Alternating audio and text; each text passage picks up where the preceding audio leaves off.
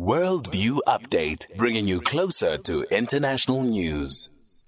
India will be hosting the G20 summit this year, and of course in the lead up to the summit there are various meetings and bilaterals and multilaterals taking place with various very many sectoral meetings taking place as well. As that is taking place, China and Saudi Arabia will be boycotting the G20 meeting held by India, very specifically because India has chosen to host it in Kashmir, disputed territory. China saying that they have no business attending, quite rich of them, attending a G20 summit in disputed territory. Yeah, Dr. Dey is a Postdoctoral Fellow at the Wits Centre for Diversity Studies at Wits, is with us on the line. Dr. Dey, good morning. Yeah, hello, good morning, Steve. It's Oliver. Is this an important, moral stance by China, or is it merely contradictory and duplicitous given its own ethnic issues within China, specifically pertaining to Muslim minorities? Yes, sorry, Oliver.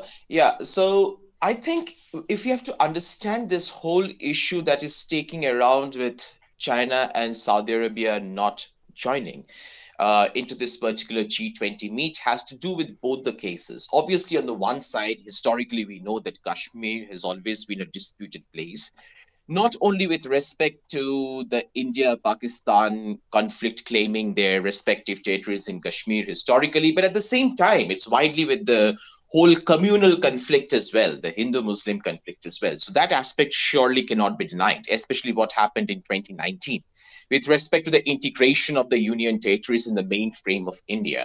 But also it has to do with China's political stance with respect to India as well.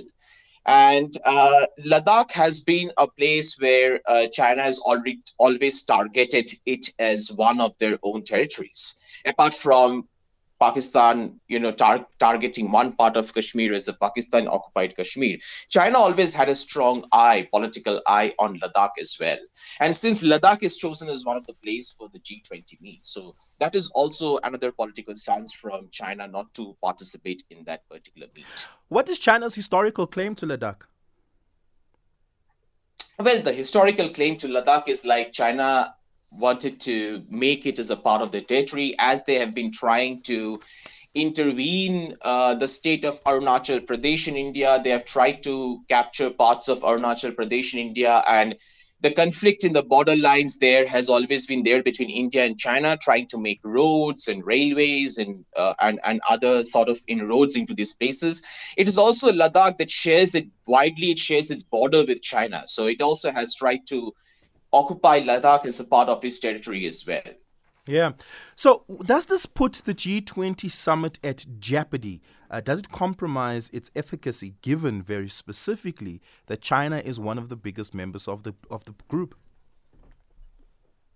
Well, absolutely it does. Absolutely it does. Because, in the past, such an issue has not really took place, despite the political conflicts that India and China had already had.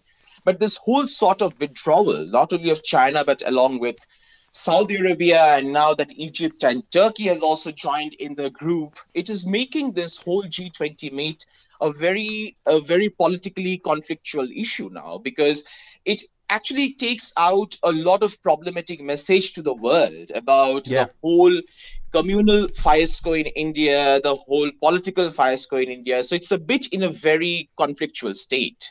Yeah. We can't deny that.